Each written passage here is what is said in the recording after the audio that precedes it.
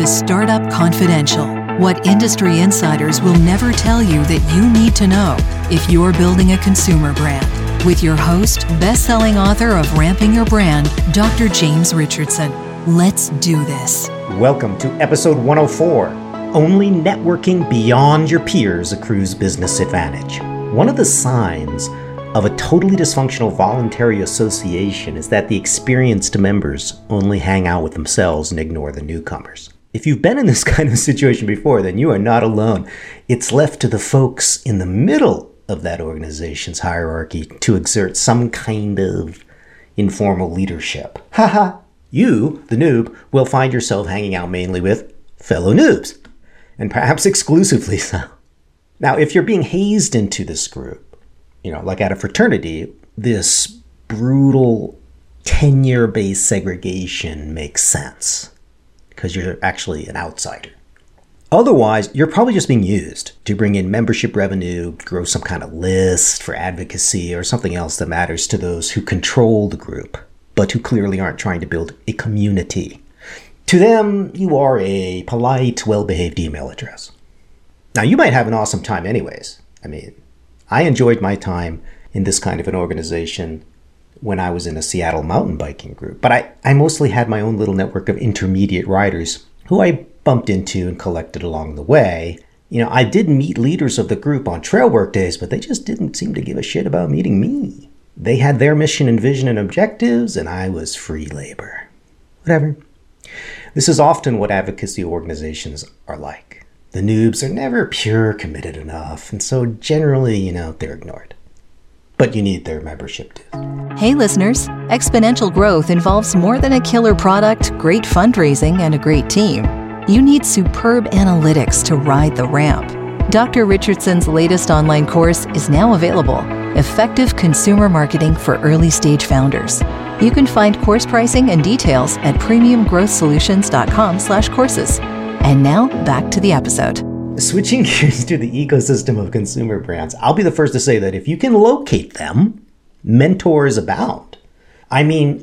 People who have done what you're doing before and understand the nuances, the pain, the ups and downs. They're out there. Oh, yes. But if you go to events, you will be surrounded mostly by noobs, by peers, who have not scaled much and who don't have much more perspective than you on what is going on.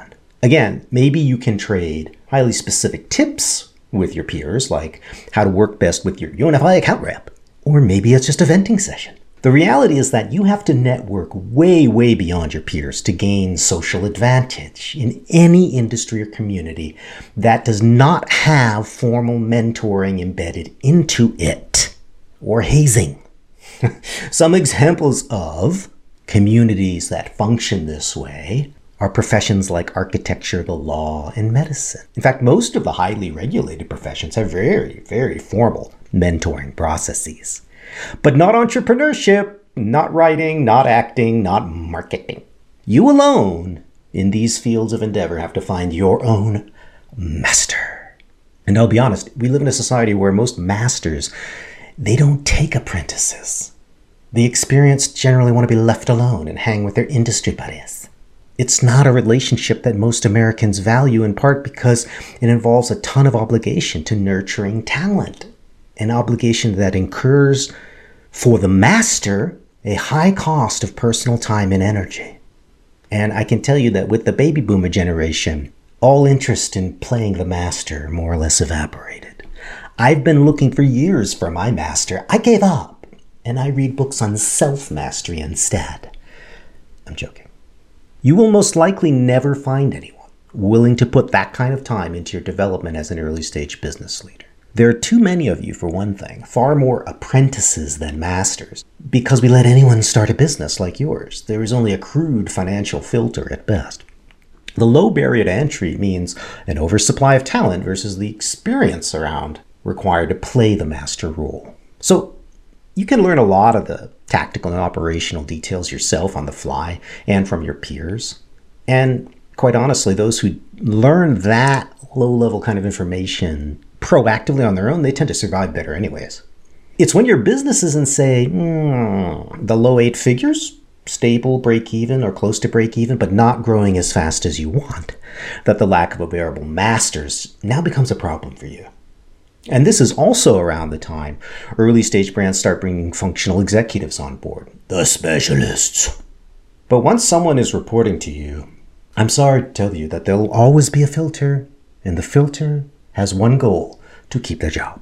Masters, though, don't filter with apprentices. They call bullshit, and they don't care if you're offended by the truth. If you want to find this kind of value in a mentor, you are going to need to network way upwards, not among peers, not at a trade show cocktail party.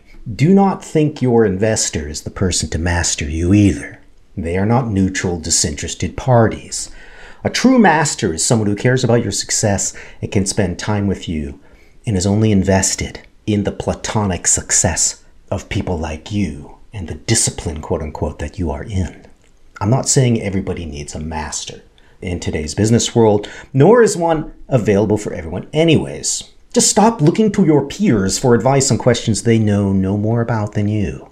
Just because peers are more available to you does not mean you can go to them for everything. So it's critical that you network up the de facto hierarchy in this chaotic industry of overlapping insider networks.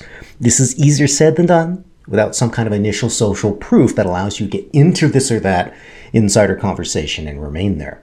What I suggest to nudge your way in is that you research those you think you could learn from and meet them, interview them. People love to be interviewed in America, especially when you're not asking for a job at the end of the conversation. If you want to trigger a free mentor/master, interview experts that you could learn from and let it happen. You're going to have to let it happen.